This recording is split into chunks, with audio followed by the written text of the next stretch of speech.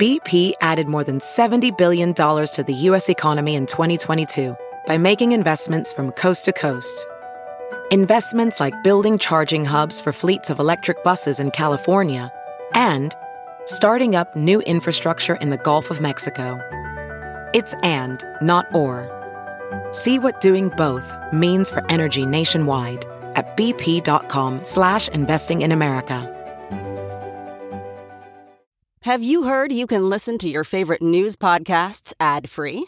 Good news. With Amazon Music, you have access to the largest catalog of ad-free top podcasts included with your Prime membership. To start listening, download the Amazon Music app for free or go to amazon.com/ad-free news podcasts. That's amazon.com/ad-free news podcasts to catch up on the latest episodes without the ads. Hi, how was your weekend? We're going to bring in Buzz here in just a second. But first, if you're pissed off at cable news and the both siderisms there, here's an outstanding way to support independent media, specifically this podcast that you're listening to right now. For just $5 per month, you can support our Patreon page as we guide you through the madness and chaos of our politics. But it's not just about supporting shows like this one. You're also going to get bonus content as a reward for your monthly support. We're talking about exclusive access to our Shadow Docket show recorded after the end credits on our Tuesday and Thursday podcasts. You also get access to the Patreon app where you can download the free show and our bonus content. Plus, you can join the discussion with our community of Patreon members in the comments under each episode. All that for $5 per month, just pennies per show. Don't miss out. That's bobcescashow.com or patreon.com/bobcescashow. And now let the cartoons begin. The Bob Cesca Show. Bob Cesca. Shit's getting way too complicated for me. The Bob Cesca Show. From our nation's capital, it is Tuesday, October 3, 2023, and this is the Bob Cesca Show on the Sexy Level Podcast Network. Good day. I'm Bob. Hello, Bob. Hi. Day 986 of the Biden-Harris administration. 398 days until the 24 presidential election. Find me on Instagram and Threads, the Bob Cesca, Twitter, BobCesca_go, Spoutable Bob Cesca, Patreon page, BobCescaShow.com. And that guy sitting right over there, it's Buzz Burbank with the news. Yeah. You say Buzz Burbank. Okay, I'll You said it all. Yelling at people. Jeez. I didn't know the show had a dress code. I had no idea. How are you? Hi, I'm well, thank you. I hope you are too. Yes. Hello, everybody. He's Bob. I'm Buzz, and here's our pledge to you. If today's show starts to go south, one of us will pull the fire alarm. Hey, I thought this was impressive. On Sunday Night Football, the New York Jets were defeated by Taylor Swift. So I only vaguely know what that story is about, but yeah. So do I. Yeah. And never mind the fossil fuels. I'm starting to worry that the burning of books is causing climate change. Think about that? Yeah. But we're learning so much as we experience climate change. For example, the New York City floods, we had over the weekend. Yeah. The New York City floods revealed that rats can do the backstroke. I didn't know. That's true. I didn't know that. Really good. Olympians. Yeah. The actors are still on strike, but the writers are back. Yeah. Meanwhile, Polish TV in Poland is being criticized for allowing the use of blackface on a competitive singing show. That is so insensitive. I mean, if only Polish people knew what it's like to be mocked. Man. I see Melania Trump has negotiated a new prenup. I guess it's like a post-nut prenup. Yeah. Under the New Deal, when they get divorced, she gets everything west of the Rockies and New Orleans every other weekend. So they've worked that out. Yeah.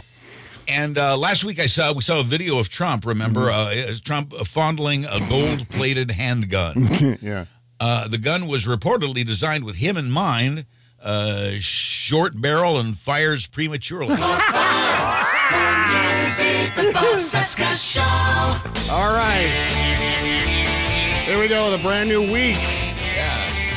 Kicking off with Rocky Mountain Mike. Yeah. Hard times next for you. On your way to go sing.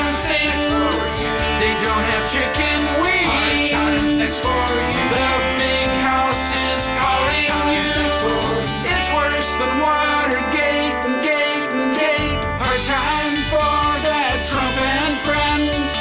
This is where your White House ends.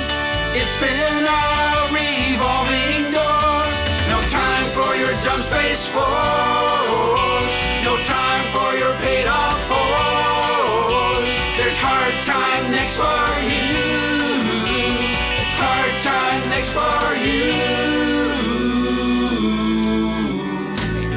Hard time. Hard time. Wow. Hard time. Hard time. Wow. Yeah. My Rocky God. Mountain Mike. Yeah. Like Hitting that the one. high notes. Yeah. That's right. Rocky MNTN Mike on Twitter. Thank you, Rocky Mountain Mike. Okay. Here we are. Another week. Yes, we are. Yeah. Yeah. Yes, it is. And I think we're all up to our goddamn eyeballs in Donald Trump right now. Just so much Trump. I so much can't- Trump the last 3-4 days. I can't get enough of him, Bob. Oh, God damn. So today we've got a little bit of Trump, but we've got a lot of Elon Musk. We're going to talk about that here coming up in a bit. There's a pretty big story that came to us from Ben Collins at NBC News regarding Elon Musk and the white nationalist blueprint for Twitter. But before we get into all of that, we got to talk about Trump's pouty day in court up in New York City. Or, yeah, it was New York City, right? They're doing that trial in New York City. Yes. Okay. Absolutely, Yeah. See, I'm losing track of all of the different criminal indictments and fraud trials and all the rest of it. We need a map with push pins in it. Yes. Well, so many things happened in court yesterday. He looked sufficiently miserable, and that made me really, really happy. Probably pooping in his pants, pooping in his big boy diapers. It was considered a surprise that he would show up, but it's now very obvious and much less of a surprise now that we've seen why he went and what it was all about. At one point, when they were broke for lunch, Trump was walking out of the room, preparing to leave the courtroom, and he turned around. He was 1 foot from Letitia James. He was 12 inches away from Letitia James when he leaned over and glared. I mean, that was the position he was in when he glared at her. Gave her one of those. And then after he walked away, she was seen laughing. Yeah, of course. That's exactly what I would do if he did that. That buzzard face of his. And we should absolutely talk about why he was so pouty, why he was so scowly faced, why he glared. A couple of things going on here. One, this is a way for him to be on the campaign trail while not on the campaign trail. Yeah. I had said on the show a year or so ago that Trump wouldn't be able to campaign because he'd be too busy to be too tied up in court. He's found a way. He's found a way to do both at the same time. Yeah. But you notice that imagine how you would feel if you were accused of rape, and let's say you didn't do it, but you'd been accused of it. Well, you'd be outraged. You'd be incensed. You'd fight. You'd fight for your innocence. You absolutely would. Trump didn't think that was so important in the case of E. Jean Carroll. He couldn't make it for that trial. Some of these other legal proceedings against him,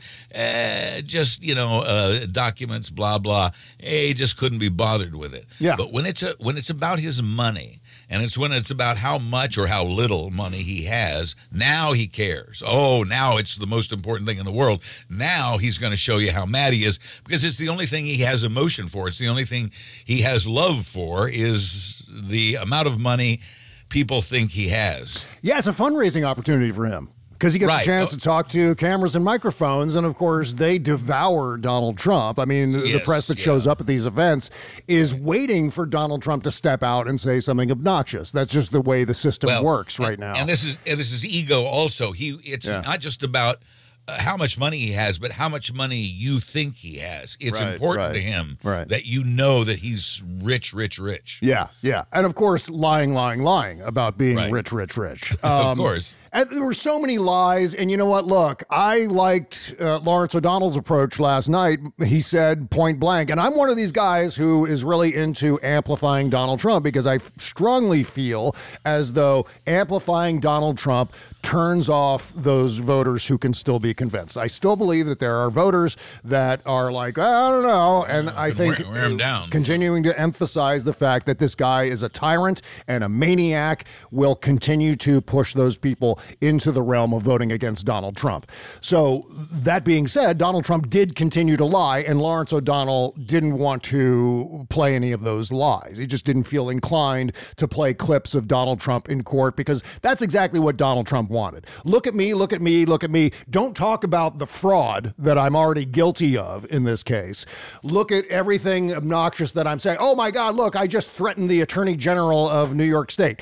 Like, for example, he lied about the jury trial. He said, it's very unfair, we don't have a jury trial. Even though we know, the reporting came out yesterday as this whole thing was taking place, that Elena Haba forgot, I almost called her Elena Hobbit. Yeah, that's fine. That you know what? That's a better name. I think I'm going to start calling her Elena Hobbit. I'm fine with that. Yes. She forgot to check the box for a jury trial.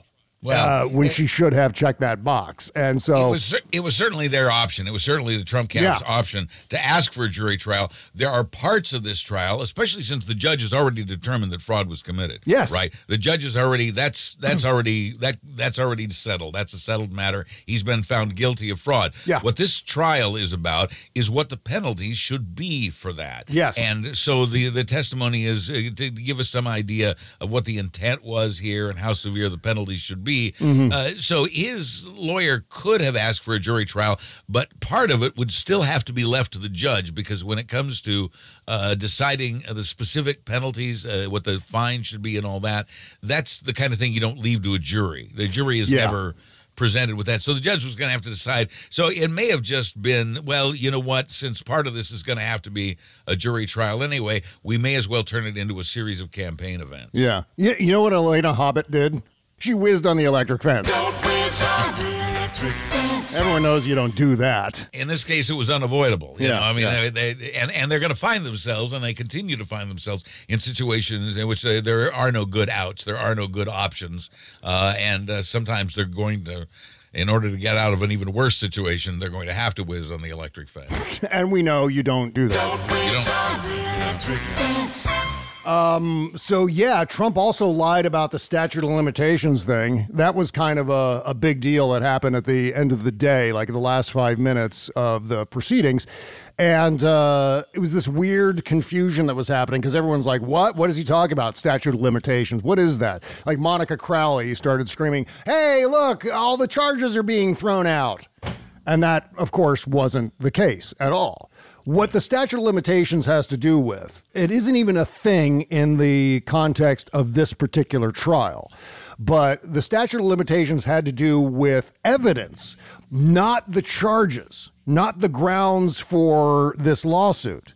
It had to do with certain evidence that happened prior to, I believe, 2011.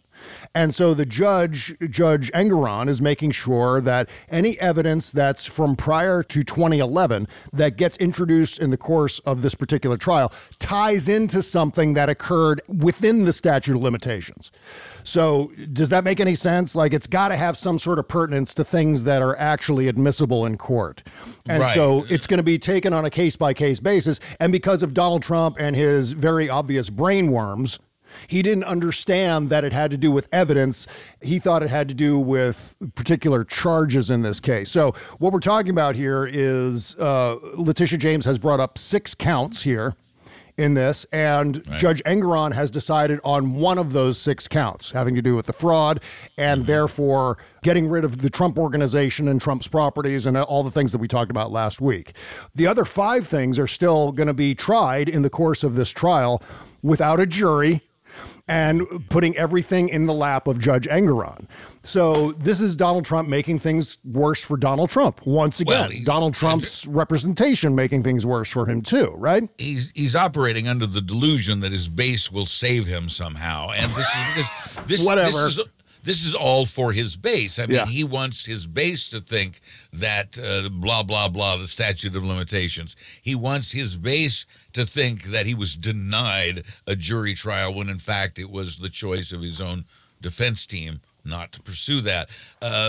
So these are the lies that he's telling his base to fire them up, hoping that they will save him somehow, especially when he says things like, you're going to have to go after this attorney general. Yeah. I'd like to think in the olden days, if a politician told a gaggle of reporters that they need to go after somebody, it just meant that they needed to go investigate. It was like politics or something. Yeah. It isn't clear with Donald Trump whether this is that or whether it is, in fact, more stochastic terrorism, where he's, hoping someone in the listening audience will literally go after Letitia James. Yes, we're going to go with stochastic terrorism. We're going to go with he's encouraging his gun-toting, freakish supporters to take matters into their own hands. And you know what? All he needs is one.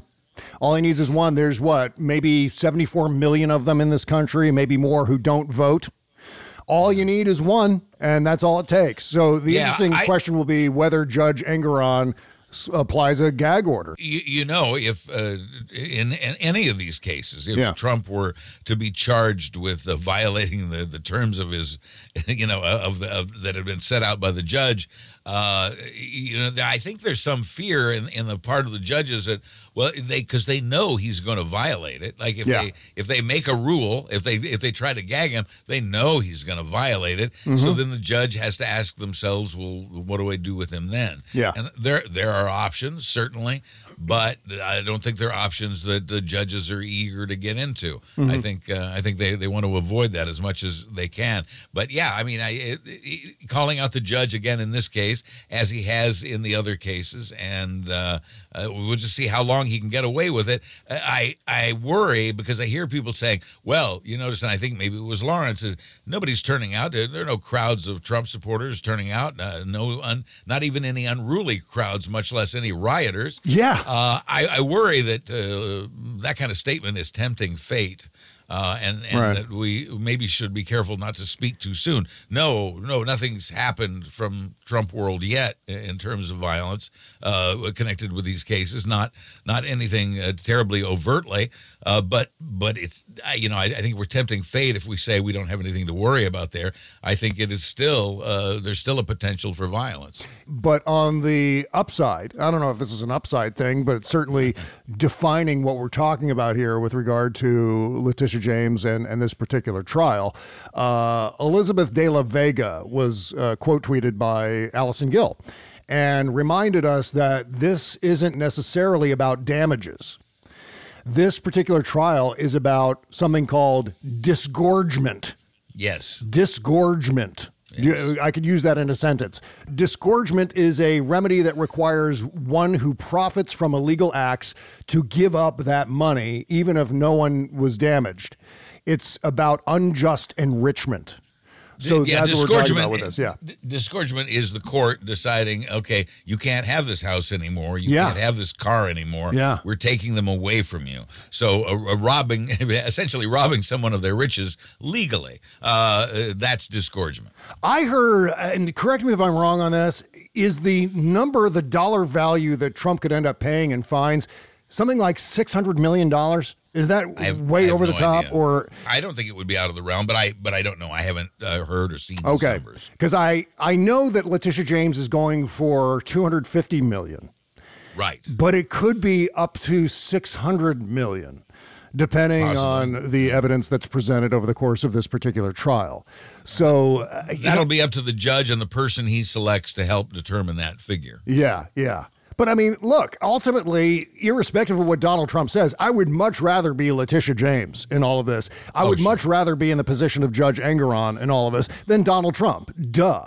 I noticed yesterday, too, there was the usual far-right red hat memes going around, and one was this. It looked like a courtroom sketch, looked more like an AI version of courtroom sketch, and it was Donald Trump sitting next to Jesus. And as soon as I saw that drawing going around, I was like, oh, so it was Jesus who forgot to check the box for a jury trial.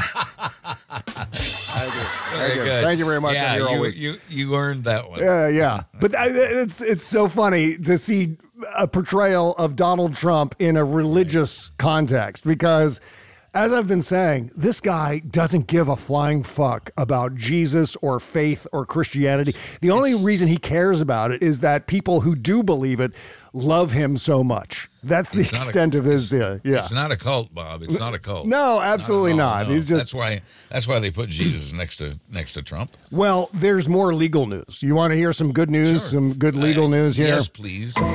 Those of us who go back to Blogosphere 1.0, we all remember the name Bernie Kerik. He was sure. He was basically Rudy Giuliani's right-hand man during 9/11. Yeah, exactly. New York City Police Commissioner helped Giuliani clean up the crime, clean up the smut in Times Square. Yeah.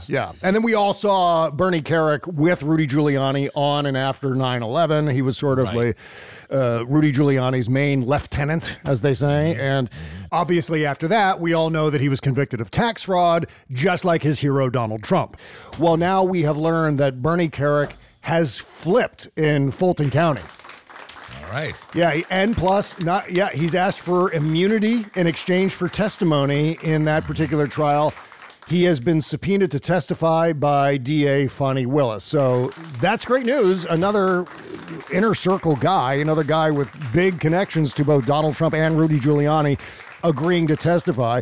Plus, on top of that, as though that wasn't enough, co-defendant Scott Hall has also flipped. And what tickles me about Scott Hall is he's a bail bondsman. His day job is he's a bail bondsman. Right, and I think he is definitely involved in the infiltration of those voting systems in Coffee County with Sidney Powell. Yes. And so now he has flipped. He has pled guilty to 5 criminal counts, including the main charge of RICO, of course. Hall was one of the main defendants connected to Sidney Powell's attempt to tamper with voting machines. And if you haven't read that story about Sidney Powell and the Coffee County voting machines, go do a Google search. In fact, if you need to pause the show, please come back to the show. Please unpause when you're done researching. Or you could just continue to listen to the show and do your research while you're listening. You know the internet's just going to distract you. So Yeah. Keep the show rolling. But go and do a search on Sidney Powell Coffee County voting machines and read the story of what happened there. I often use the metaphor of the Three Stooges fixing the plumbing.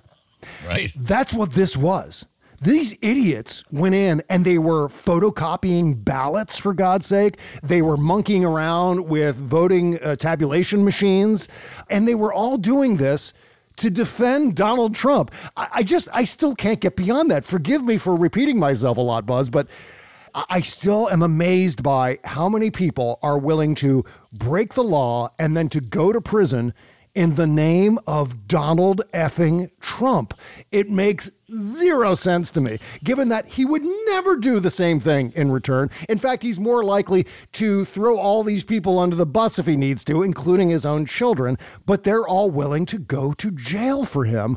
I find that just astonishing and one of the lead indicators of the American nervous breakdown. You know what I mean? The only thing I could say about those folks is that they genuinely in their hearts believe the things that Trump says he believes. Yeah. It's just... And in other words, I'm not even sure Trump believes these things, but these folks who are not only loyal to Trump, but they believe this BS. They believe...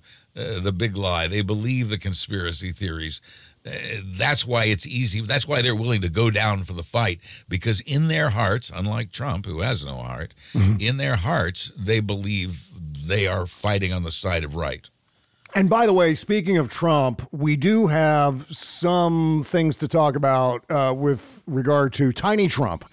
That will be coming up in the Shadow Docket portion of the show. Plus, I have a little thing to discuss with regard to Donald Trump's issues with water. Has a really difficult time talking about water, but we're going to cover all of that in the I think I know what this is about, but yeah. I'll be eager to hear if it's what I think it is. Yeah, so get ready for Tiny Trump to be released from his cigar box and to join us on the Shadow Docket show on our Patreon page, by the way, patreon.com/Bob Cesca Show. Right, Tiny Trump? You can't let that happen to me. Yeah, he's so upset. Yes, we can. He's so upset. Now, we've got to talk about Elon Musk and something we've obviously been discussing for some time now, since Elon Musk has made his moves to purchase Twitter and then to destroy Twitter. I'm just set this up by saying this strikes me as shocking. Yeah. And when I saw a segment about it on Rachel Maddow last night, I texted Bob immediately. I said, "Are you watching this?" And he has watched it since. Because this not only underscores everything Bob's been saying about Elon Musk all along, we have hard evidence of this now, and it's absolutely shocking to me. I didn't see this coming. Yeah, I mean, I've always been curious about the fact that Donald Trump declared his candidacy right around the same time Elon Musk took control of Twitter.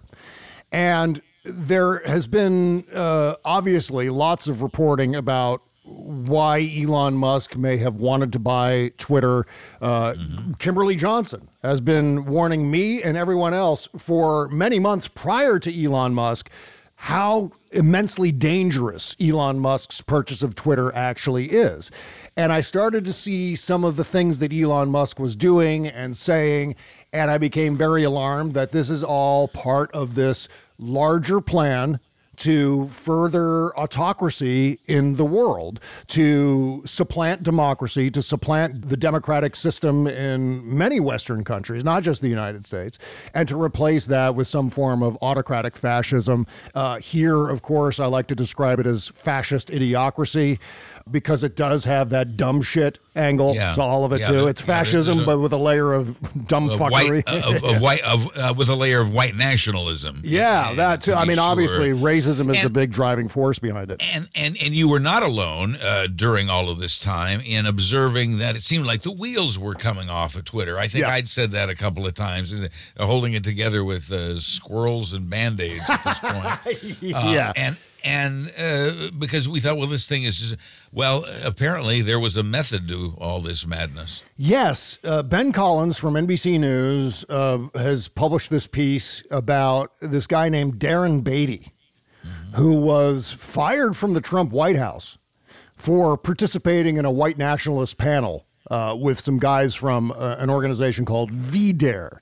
You know what VDARE is, right? It's this Virginia Dare, yeah. Yeah, Virginia Dare was allegedly the first child born in the quote-unquote New World by Europeans. And this idea is to further the notion that the United States is a white country, that white people belong here. It's a whole thing with white supremacy, white nationalism, and there are people who are connected to that entire universe through this organization called VDARE, including Darren Beatty, who, of course, was too fascistic, too white nationalist for even the Trump administration. And so this guy runs a blog/website, Darren Beatty. And on that website, just prior to Elon Musk buying Twitter, there was an article that laid out a 4-step plan for what Elon Musk should do with Twitter once he purchases it, right? Why he should buy it and what he should do with it, yes. Okay, so according to Ben Collins, the author said that step 1 after a Musk takeover would be blame the platform for its users. He or she predicted, and this is, we don't know who wrote this article because a lot of the articles on this website are published under pseudonyms. Hey, anonymous. Hail pseudonyms. Great idea for the internet. You know what? Just as a brief note, when I say shut down the internet, I'm saying it semi-ironically because I, of course, am on the internet. You are on the internet, Buzz. We're all on the internet, and I would like that to continue. But I'm saying that from the perspective of the internet being sort of the hub of why we face so many of these problems. It's just a way to illustrate that when you boil it all down, it's the internet, and that's the problem. And this is another example of that, where you have this piece that's published on some, third-rate blog/website run by a white supremacist, and suddenly it becomes the doctrine for an entire social media platform connected to this larger move toward autocracy and fascism in the world.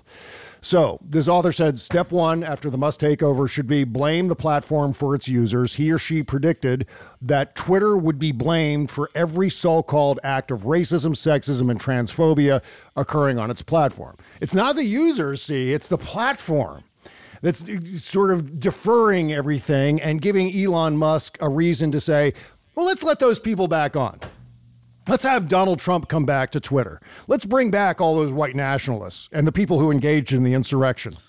And this article warns that there's going to be trouble. People are going to, you're going to lose advertisers. You're going to lose subscribers. Yeah. But that's not important because we're headed for a bigger goal. Yes, exactly. And we're going to there's 3 more steps in all of this. Step 4 should be the most fascinating of them. We'll get into that here in a second. I mean, there's so many different dimensions to this particular story. There's the anonymous person who texted Elon Musk, or I should say not anonymous. I mean, it's an actual person.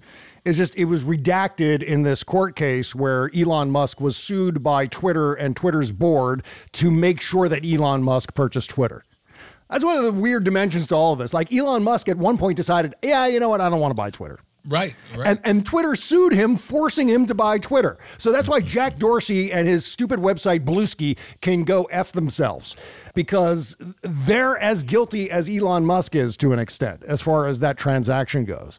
But we're going to talk about this in more depth here in just a second. We've got to take a short break. And plus, on top of this particular story from Ben Collins, we also have to talk about how Russian propagandists have started praising Elon Musk, and they've even given him an appropriate nickname. We'll talk about that too, yeah. Plus, John Kelly confirmed that Trump hates the troops. We'll talk about that. How that isn't a thing larger in the news is beyond me. Plus, of course, Matt Gaetz. So much happening right now. It's a slow news day, isn't it, Buzz? It is indeed. All right. Back with more podcast right after these words. You can't always get a clean you can feel good about inside and out unless you're using Bubble Genius Bath and Body products. See, Bubble Genius is a woman-owned small business proudly creating our vegan-friendly products in America and supporting other U.S. businesses by buying our ingredients and supplies from them as often as possible. Plus, you'll be hard-pressed to find packaging as recyclable as ours. Visit BubbleGenius.com and check out our cause-related items too, like our global warming soap and a lot more. We donate our proceeds for those items to worthy causes, like organizations combating climate change and mountaintop removal mining. Good stuff like that. We also send our products to the troops overseas through our Buy a Soldier a Shower campaign. Because the least we can do is keep them smiling and smelling great, right? So visit BubbleGenius.com and feel good and clean. Bubble Genius, doing our part to make the world a better place, one bathtub at a time. That's BubbleGenius.com. Hey, it's Kaylee Cuoco for Priceline. Ready to go to your happy place for a happy price? Well, why didn't you say so? Just download the Priceline app right now and save up to 60% on hotels. So whether it's Cousin Kevin's Kazoo Concert in Kansas City, go Kevin, or Becky's Bachelorette Bash in Bermuda, you never have to miss a trip ever again. So download the Priceline app today. Your savings are waiting. Go to your happy place for a happy price. Go to your happy price, Priceline. Ophthalmologist Dr. Strauss has seen firsthand how the metaverse is helping surgeons practice the procedures to treat cataracts. Cataracts are the primary cause of avoidable blindness. He works with a virtual reality training platform developed by Fundamental VR and Orbis International to help surgeons develop the muscle memory they need. The result? More confident, capable surgeons. And even more importantly, patients who can see. Explore more stories like Dr. Strauss's at meta.com/metaverseimpact. Bob Cesca. All-time favorites all day long.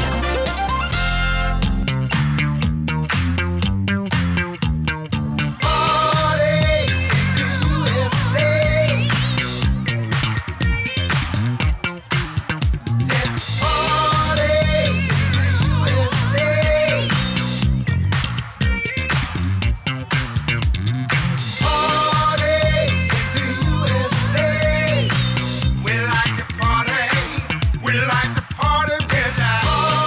Yeah, you know, whenever I listen to Freak Bass now, I can always see him playing the bass along with the song. And yeah, same here. Yeah. And I always spot his music instantly. Yeah, exactly. God, what you have to do is you have to follow Freak Bass on TikTok, follow him on Instagram, follow him on Twitter. He's got some of the best funk videos around. Yeah, this is a song, this brand new single called Party in the USA featuring Mudbone Cooper. Love it. Yeah. He does bring the funk. Yes, he does. He is the funk master of the great state of Ohio, right? Yeah. Great guy. Okay, link in the description to support Freakbase and get this brand new single into your record collection. Find this episode dated 10/3/23 at bobcesca.com. Click that link, scroll on down, and there's links to support all the independent bands here on the show. Okay, getting back to this Elon Musk story. And you know what? There is a particular angle to this and where I'm kind of patting myself on the back just a little bit. I feel good that I kind of called this correctly.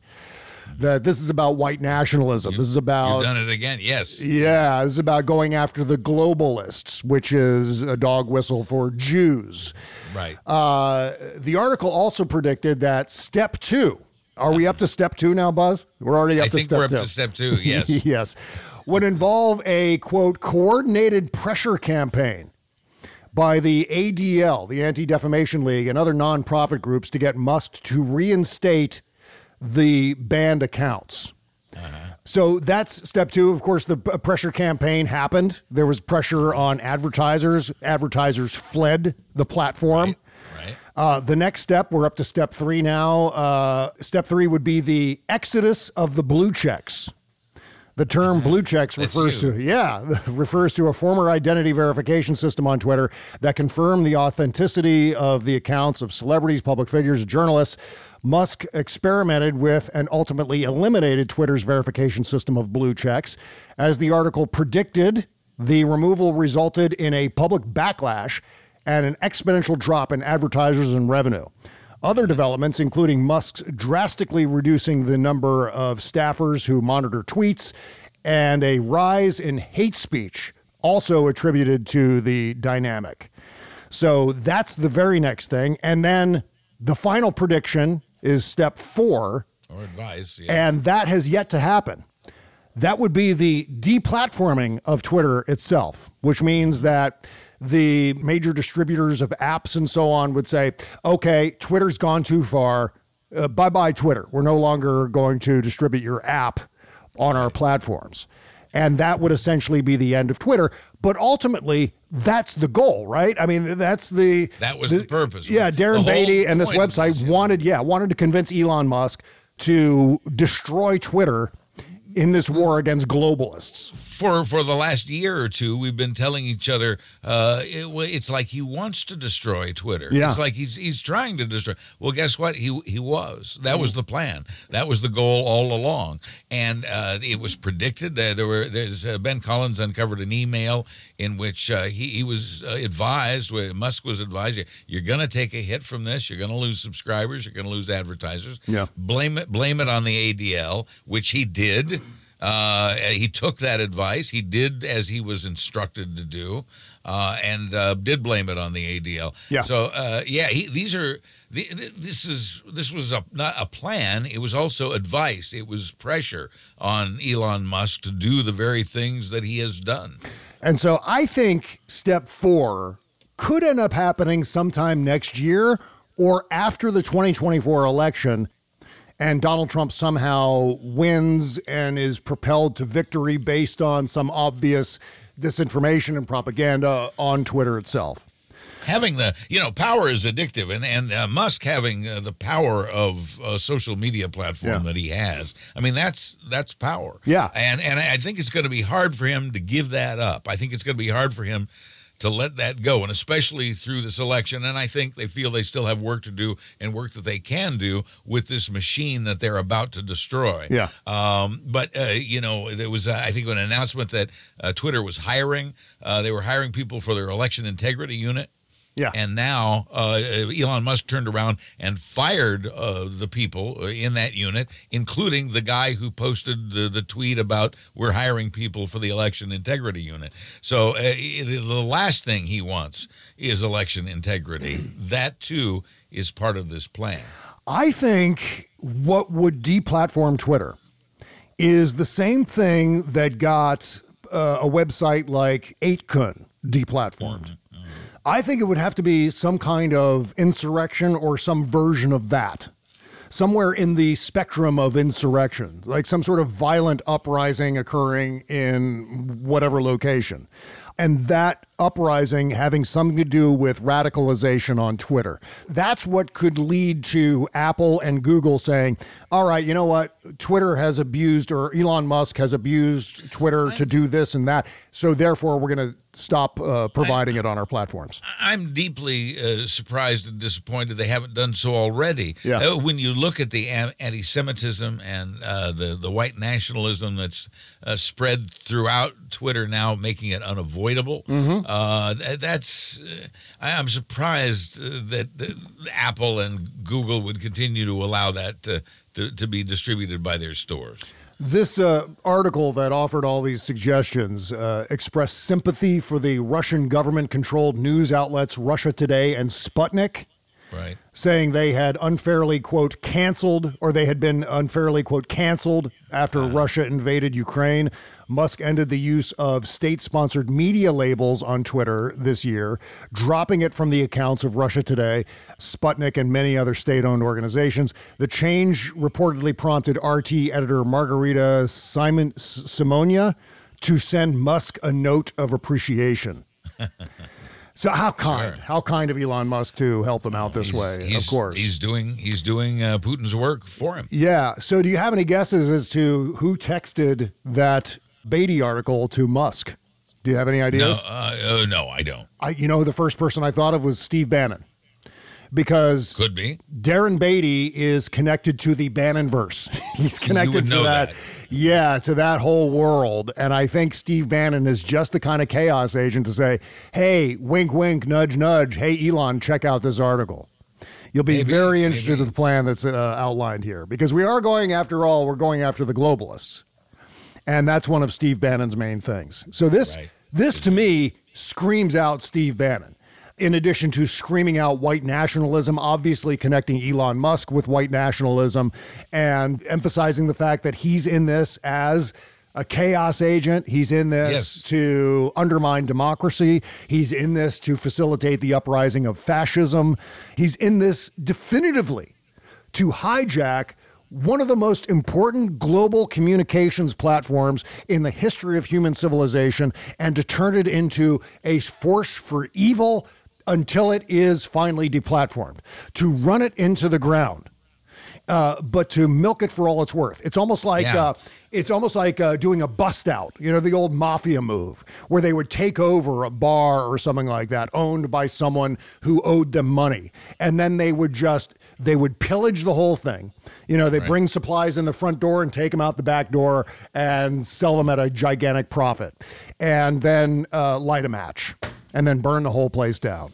It's a mafia bust out. That's what Elon Musk is doing, but with the intent of bringing about the rise of fascism in this world. In the United States, fascist idiocracy. Yeah, being a chaos agent is the style. It's the fashion now. Yeah. You have pipsqueaks like Matt Gaetz who are chaos agents, and then you have probably the two most dangerous chaos agents in the world, Donald Trump and Elon Musk. Yeah. Isn't Darren Beatty connected to Matt Gaetz?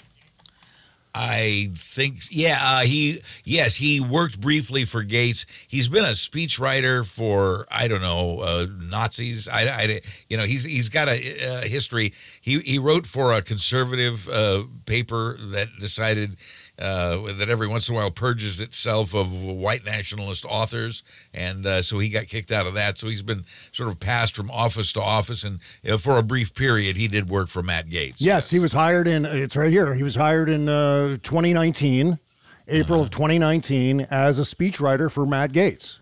Right. So that's Matt Gaetz's connection to white nationalism.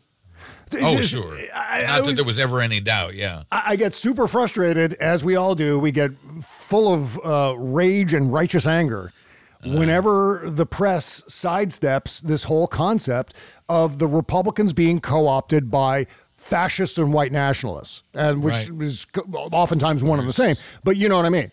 And so why we're still tiptoeing around this? It's a better business model for the media to pretend there are still two even sides. It drives me crazy. It does more than drive us crazy. Yeah. Those of us who are saying it endangers democracy. Of course. And this other element with Elon Musk having to do with Russia, they love him in Moscow. Of course. According to the Daily Beast, as a special bonus for supporters of the Russian war effort, Elon Musk over the weekend mocked Ukrainian President Zelensky on X for seeking international support to help his country repel a genocidal aggressor. We already know that Elon Musk sabotaged the Ukrainian army by disabling Starlink with some stupid goddamn excuse. The American bullshit detector is fucking broken. There's so many people here who just cannot see bullshit when it falls onto their heads. I mean, it's impossible to miss. Elon Musk, full of shit. Obviously. Donald Trump, full of shit. Obviously. Predictably, Musk's cruelty, according to the Daily Beast, brought joy to Putin's mouthpieces. During Monday's broadcast of 60 Minutes, state TV host Olga Skabieva noted, quote, "It's impossible not to notice that the West is getting sick not only of Zelensky, but Ukraine as a whole, as a circumstance that is constantly siphoning away their money. Elon Musk is magnificent. He is wonderful, and perhaps he really is our agent." What have we been calling him for some time now? A chaos agent? Yeah. Right. Connecting him to Russia? Yeah. All correct. He published a meme, this is continuing the quote, he published a meme about a beggar that recently became popular using Zelensky's face instead of that person. It says, "When it's been 5 minutes and you haven't asked for $1 billion in aid." Ha ha ha ha ha! Hilarious. Yeah, see, this is, again, just as a reminder for everybody, the saving of Ukraine is the saving of democracy worldwide. Yeah. Ukraine is, Zelensky is correct and accurate when he says Ukraine is fighting this battle on behalf of the entire rest of the free world. Yep. And that's why it's important that the entire rest of the free world continue to support that effort. Republicans, many of whom also have connections to Russia, are trying to shut that down, are trying to shut down aid to Ukraine. And the other thing that we should mention in the Ukraine context before we go back to our own agenda for today is that we're going to be blamed, or the Democrats are going to be blamed or accused of caring so much about Ukraine that we're ignoring important domestic issues at home. Oh, like, Jesus. For example, crime. For example, a Democratic congressman last night getting carjacked in D.C. Republicans are going to be all over this today, saying, well, see, it's there you go, the Biden administration going after Trump and ignoring the rampant crime in this country, spending money on Ukraine while ignoring the rampant crime in this country. I just think it's important as we do these shows to point out to our listeners what we're up against, and the context in which all of this occurs. So it is important that we continue to support Ukraine in defense of democracy on behalf of the world, and just prepare yourselves for the accusations that will be hurled at Democrats. I got to be honest about something. There's a thing, I don't know if it's a general observation or one that's specific to the left, but I sometimes see it on the left where we pick up on stuff after it's too late. We notice after it's too late to do anything. It was like, I always use the example of the Wendy Davis filibuster. There was a anti-abortion law that was being passed in Texas. Wendy Davis, as a member of the state legislature, tried to filibuster that. And we only found out about that law the night that Wendy Davis was filibustering. It wasn't a point of discussion any time prior to that, except maybe locally in Texas.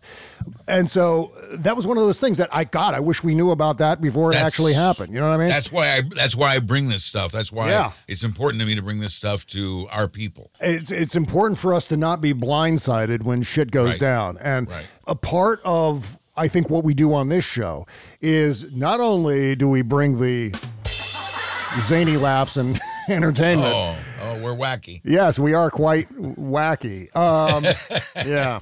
But we also try to, be a warning signal. Yes. We also try to, stand up on our chairs and take a look at the long view and see what's coming around the corner so we can all be prepared. And we all know what to say when that thing finally happens. And that's why sometimes there's this weird mix of fun and horror show all at the same time. Yeah. So anyway, but that's it. And without the laughter, the rest would be intolerable. Right. So the capper at the end of this story, the end cap at the end of the Elon Musk story is that during the evening broadcast of 60 Minutes, Skabiva was still praising Musk for his anti-Ukrainian stance. She proudly noted that, quote, the wealthiest person in the world, unquote, is now known as Elon Muscovite, meaning Elon the Muscovite. Elon of Moscow. That's what we're talking about here. So that's all you need to know. What we need to do is proceed accordingly. Elon Musk is an agent of Russia. He's an agent of chaos. He's an agent of fascism. And a lot of it has to do with, as we saw with the Darren Beatty story, it's Elon Musk being influenced by people and Elon Musk not being smart enough to be able to evaluate what's righteous and what's not, or Elon Musk, who's racist enough and fascist enough to agree with all this. Right. Well, and also realizing too that there's money in this kind of radicalism. I mean, ultimately, Elon Musk is about making money. You don't become the wealthiest person in the world without having a gargantuan appetite for making as much money as possible.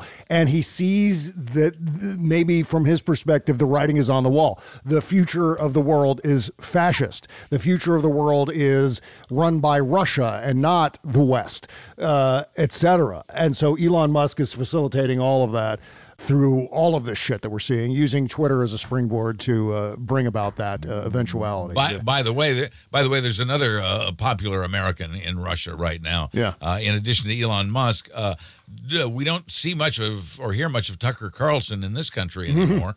But they still run segments of his new commentaries on Russian television. Yes, they do. So there are among us very real Russian agents. Yes, and they have money and they can control the conversation, the discourse to an extent. Right. And so that's one of the reasons we need to be aware of it. We need to be aware of the warning signs. And when we see people who would otherwise vote rationally in our elections starting to mention things like, well, you know what? Elon Musk is a smart guy and he's done some good things. No, stop them right there in their tracks and don't allow them to continue saying that. And when you see it, act accordingly. I think that's the idea. My rule of thumb is, and you were talking about Blue Sky earlier and Jack Dorsey. I don't trust Jack Dorsey. I don't trust Elon Musk. I don't trust Mark Zuckerberg. I don't trust any of these guys. Yeah, that's a good approach to take. Yeah, I think we all just need to assume that, except for Spoutable, that most of these things are corrupt. Yeah. Well, that's why, and I've said this a million times, it's one of the reasons why I hope Spoutable is the one that succeeds. And it seems doubtful because it seems like everyone has decided, oh yeah, Mark Zuckerberg, that guy who sold or took rubles to sell Russian propaganda on his platform, that's the guy we're going to go with this time. Well, it's just easier. I mean, for a lot of people who already had Facebook, for example, or anyone, it's very easy to do Threads as well. It was an easy transition. There was a degree of familiarity, brand familiarity there, so some advantage. I hope that Christopher Bouzy is patient, and holds on to a belief that I like, which is eventually they will come. Eventually, because we are in the right. Yeah.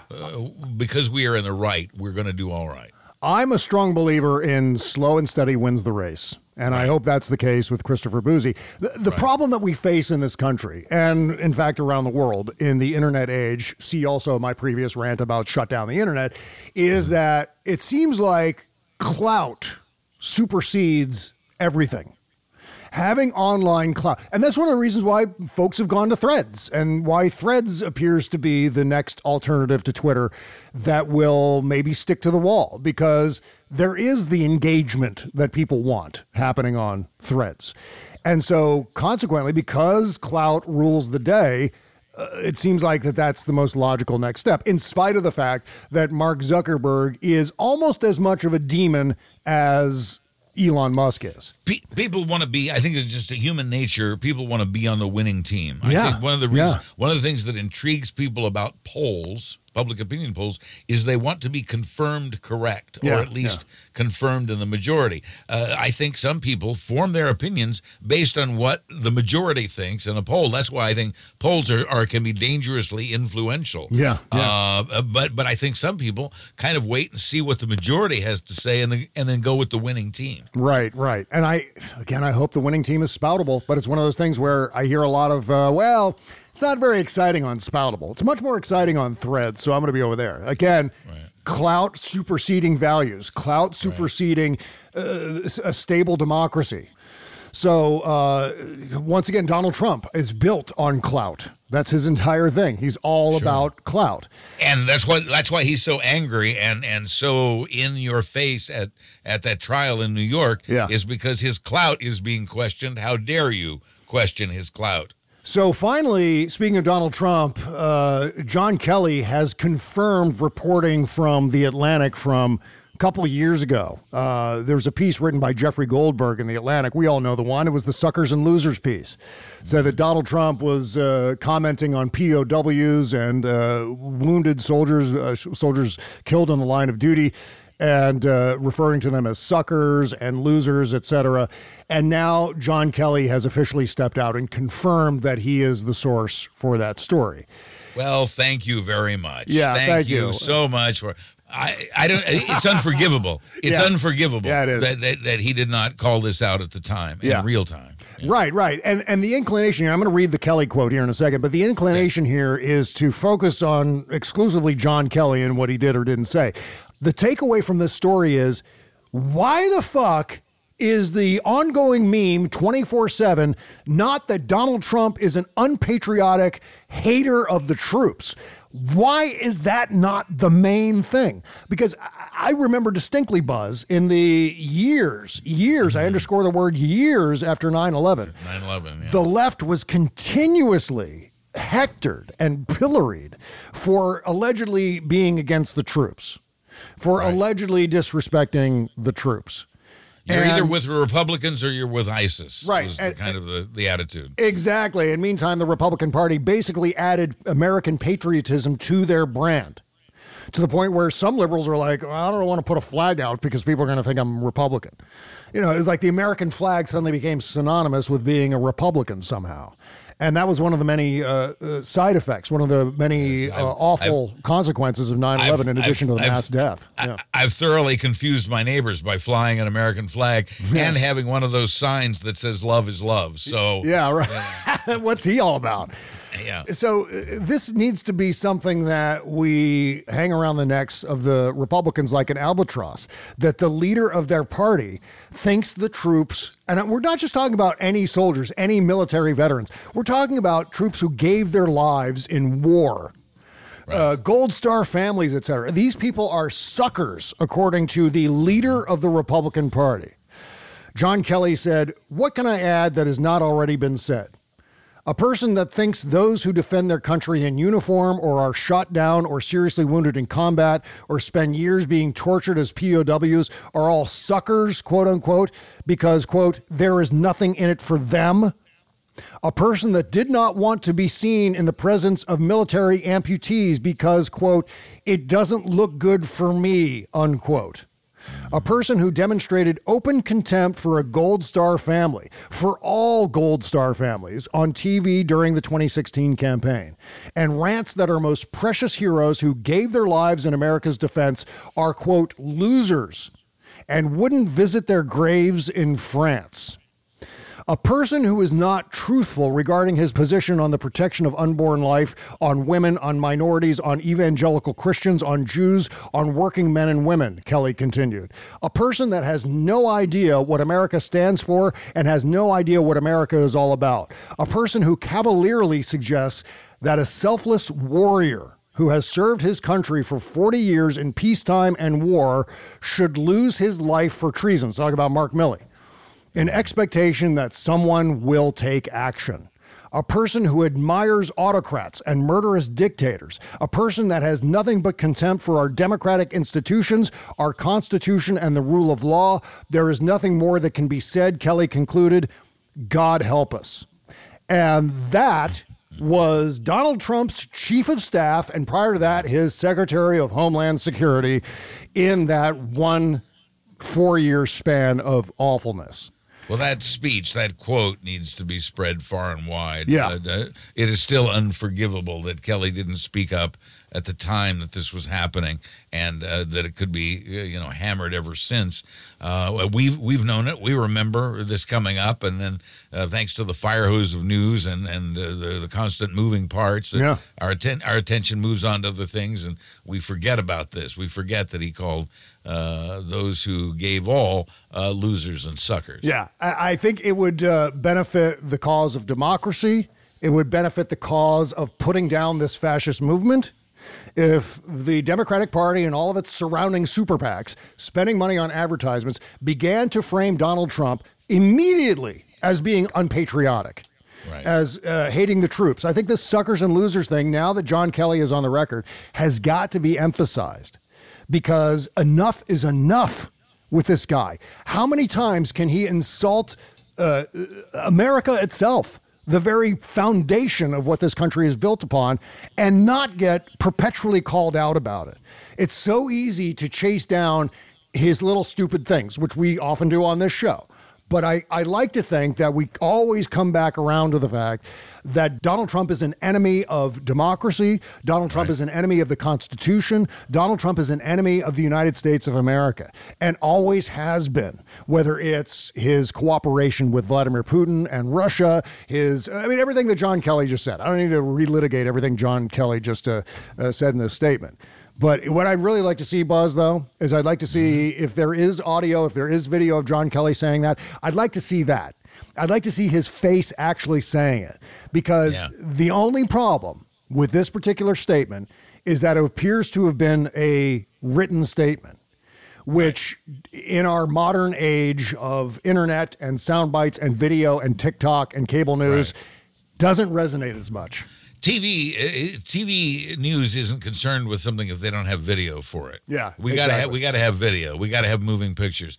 And I think you're right. I think as far as credibility goes in the minds of the American people, they would like to see a face attached to that. I wish this could be part of campaign advertising. I mean, this needs to be something that the Democrats are running ads for. Now, because I think we have to bypass the news programs since they can't be trusted much. Yeah.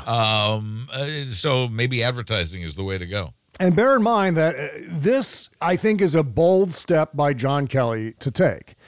I think he stops short of being ultimately effective in this. I think there's an element of, well, I'm going to say this, but I'm not going to say it in a way that can be co-opted and used in any meaningful way. You know what I mean? It's just like he's right up to the line, and he's like, if I say it like on video, then it's going to be in ads. It's going to be all the things that Buzz and Bob are talking about on the. Well, he's not going to say it. He's not going to mention us. Wouldn't that be funny if John Kelly were a listener? Well, we'd be honored. Yeah, right. Never going to happen. Never, ever. Okay. So we still got to talk about Matt Gaetz and the speakership, the chaos in the House of Representatives. Republicans in disarray. Also still not a thing, is it? We're going to talk about that. And there's been an announcement on Dianne Feinstein's replacement in California. All that and more right after these words. Professional welder Shayna Ford used VR training developed by ForgeFX to hone her skills as a welder. The more time that you spend practicing it, that's what separates a good welder from a great welder. VR training can help students like Shayna repeatedly practice specific skills. Virtual reality definitely helps because the more muscle memory that you have, the smoother your weld is. Explore more stories like Shayna's at meta.com/metaverseimpact.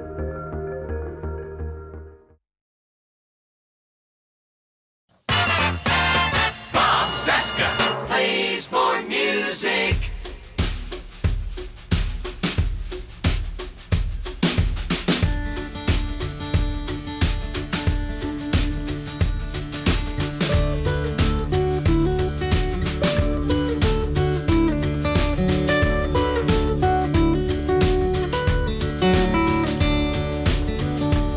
I give up my money for leaving the plane. I give up my money for the next train. I give up my honey if it's all the same. I give it all up for you.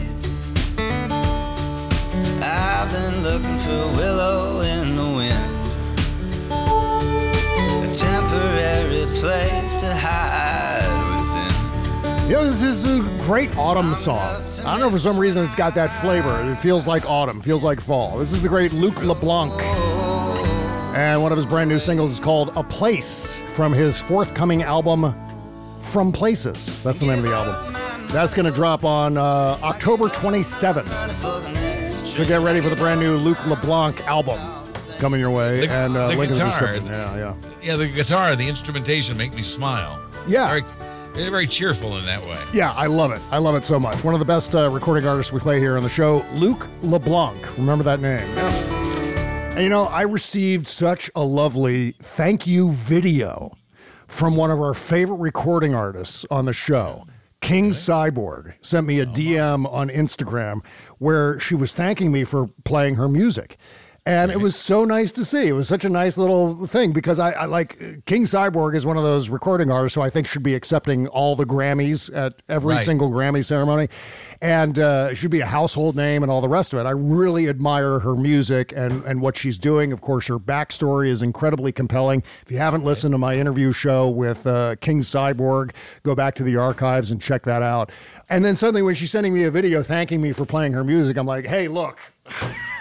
Yeah, you should be the most popular recording artist in the world. The fact that you sent me a video makes me feel really good and completely unnecessary, but I do appreciate it. That's very nice. So, yeah, it was nice. It was very nice. So let's get into Matt Gaetz here before we wrap up the show today. Yes, we'll go from talking about very nice people to very unnice people. Yes. On the opposite end of the spectrum, there's Matt Gaetz with his giant forehead calling for vacating the speakership. Let's listen to the sound of Matt Gaetz completely screwing over his party. The gentleman will state the form of his resolution. Declaring the office of Speaker of the House of Representatives to be vacant. Resolved that the office of Speaker of the House of Representatives is hereby declared to be vacant. So what happens next, Buzz Burbank? What do you think? Well, I'll tell you what I know anyway about what's going to happen next. When this happens, what he just did was legal under House rules. And when that happens, when a single member puts that forth, then the office is considered vacant. Yeah. That's all it takes. And so there has to be a vote now to say, okay, well, is that the case or not? And McCarthy, who has said he'll take this on, says he will conduct a vote this afternoon. People have made sport, Bob, and I meant to talk to you about this before the show, but we'll just cover it here. Okay. People have made sport about what's going to happen after you and I finish recording Tuesday's show. Yeah, I noticed that. And, you know, it was fun for a while, but I'm over it. Oh, I'm not. Hey, look, if anyone's talking about this show, I'm totally into it. If you're going to tweet about this show, please do. Yeah. We appreciate that. No, we appreciate the buzz that surrounds that, no pun intended.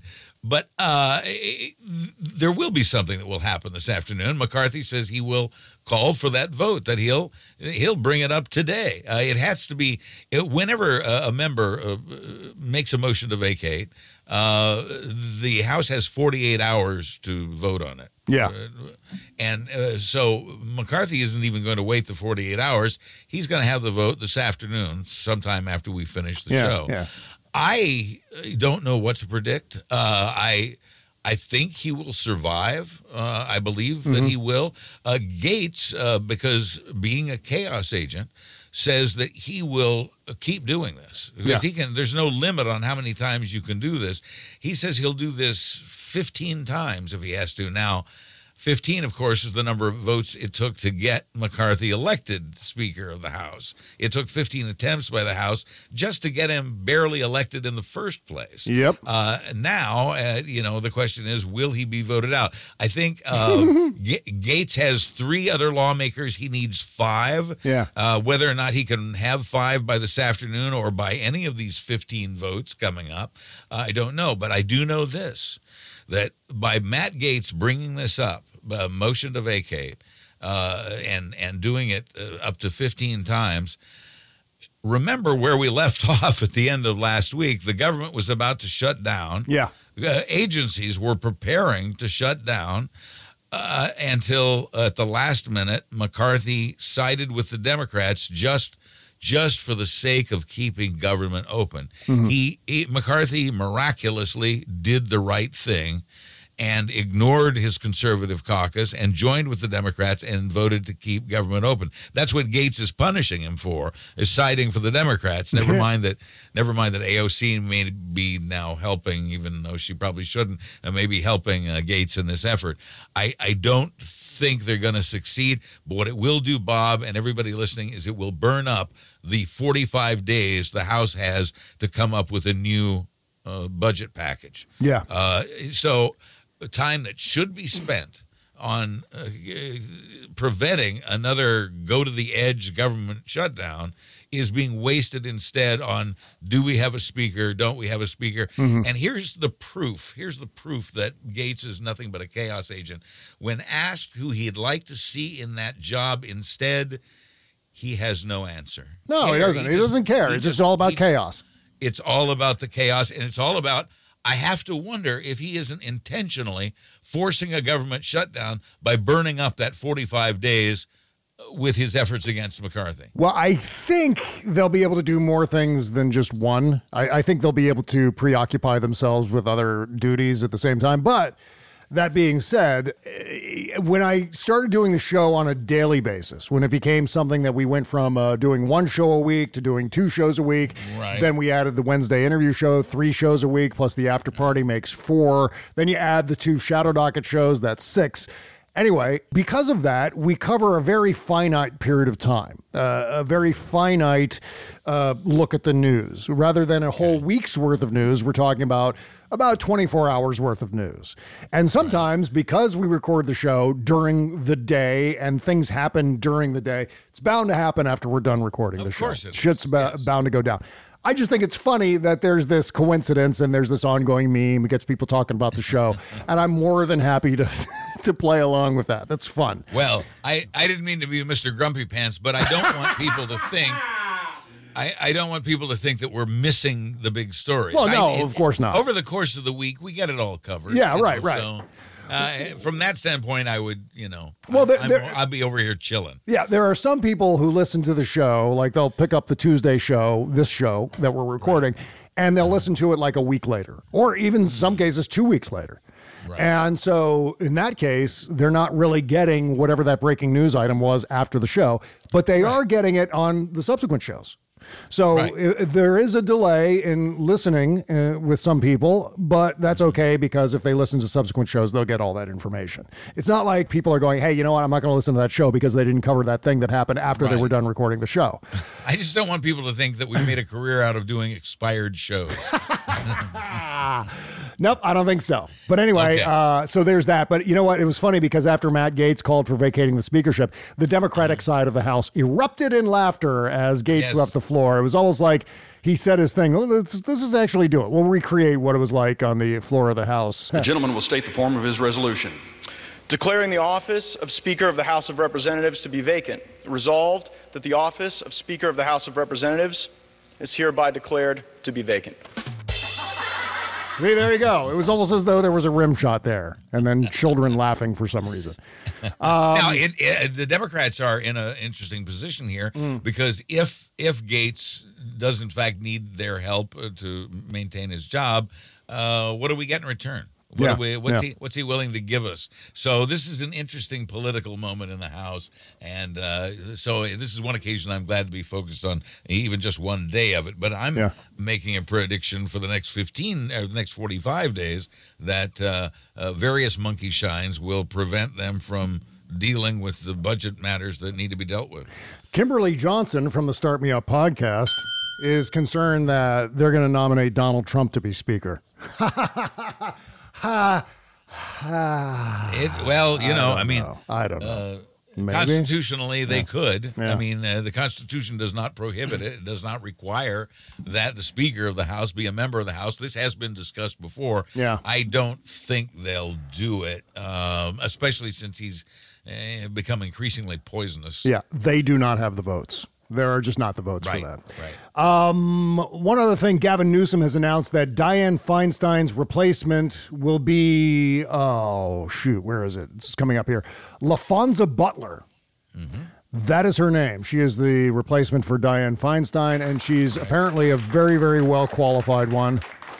She has worked hard as a Democratic activist, getting women on the ballot through Emily's List, very active in campaigning for women's health choice rights. And this was an excellent choice for Newsom to make. A lot had been made in the week leading up to this, the time between Feinstein's death and the appointment of LaFonza. There was a lot of speculation about the pressures that Gavin Newsom was under. Some people wanted him to appoint Barbara Boxer, who's been a long time. But Barbara Boxer was already a candidate to replace Feinstein in the 24 election, as are Adam Schiff and Katie Porter. So, Newsom didn't want to be in a position to be giving someone the job who was running for the job. And so he was determined from the outset to choose someone temporary. And I think as temporaries go, he couldn't have done better. Yeah, you know what? I don't envy you voters in California having to choose between Adam Schiff and Katie Porter in the primary that's going to occur there. They do their homework. They'll know what to do. Also, there's something here that popped up while we've been doing the show out of Arizona. This is according to Rolling Stone. Prosecutors probe Trump's effort to steal Arizona's election years after he lost. So these are prosecutors in Arizona. They're looking into the extent to which Donald Trump and his allies were still working behind the scenes to reverse the results of the 2020 presidential election years into Joe Biden's presidency. So this is not the investigation taking place years into Biden's presidency, which is actually happening, but they're talking about possible criminal actions that have occurred years into Biden's presidency. According to two people with knowledge of the situation, investigators with the Arizona Attorney General's office are inquiring about efforts to overturn the election that continued well into 2021 and 2022. Right. The sources say that the investigators have asked about a 2022 pressure campaign from Trump allies aimed at decertifying the state's electors and inquired about how deeply the former president and his senior advisors were involved in supporting Arizona Republicans' privately run 2021 election audit.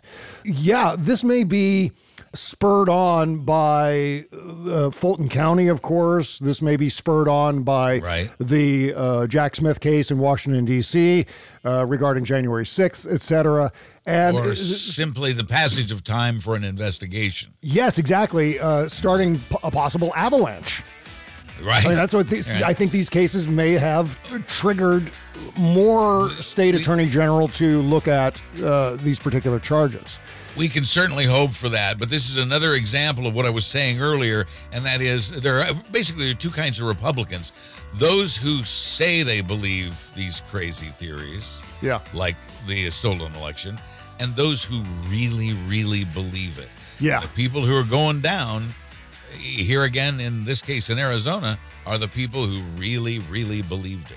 Okay, so in May, Arizona Attorney General Chris Mays' office opened an investigation into a Trump-backed effort by Arizona Republicans to put forth a bogus slate of electors sworn to support the former president when it came time to cast Arizona's electoral college votes.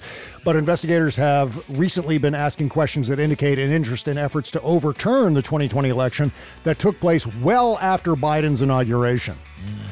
Fascinating and really encouraging. I'm telling you, every time I see a story like this, I feel like the system is showing that it's robust. Yeah. We may not be victorious every single time out. The system may not win every single time, but I think the system and institutions are showing their strength and fortitude right now in the face of one of the most serious threats to American democracy, at least since 1860. There are two doors in front of us now. One has us on the doorstep of autocracy. The other has us on the doorstep of justice. Yeah. And we're seeing more and more justice. Exactly right. Okay, well, we've got more justice in the Shadow Docket coming up. How about that for a segue? Yeah. That's all happening on our Patreon page, patreon.com/Bob Cesca Show. That's the address. Go there. You'll find a box that says The Shadow Docket Shows. It's $5 a month. You click that box, and then you put in your information, and then you go back to patreon.com/Bob Cesca Show, and bingo, you can start listening to The Shadow Docket Show. Yeah. So that's what you do. Let's see. We've got Tiny Trump and his ongoing issue with water. Yes. Yeah. Including the best thing that Donald Trump has ever said in public. Talk about that in a second. Plus, No Labels Joe Lieberman lies again. We'll talk about that too. RFK Jr. in the news, and lots more fun, plus some good news about the economy. Okay, see you over there, folks. Take care. Bye-bye. Bye-bye.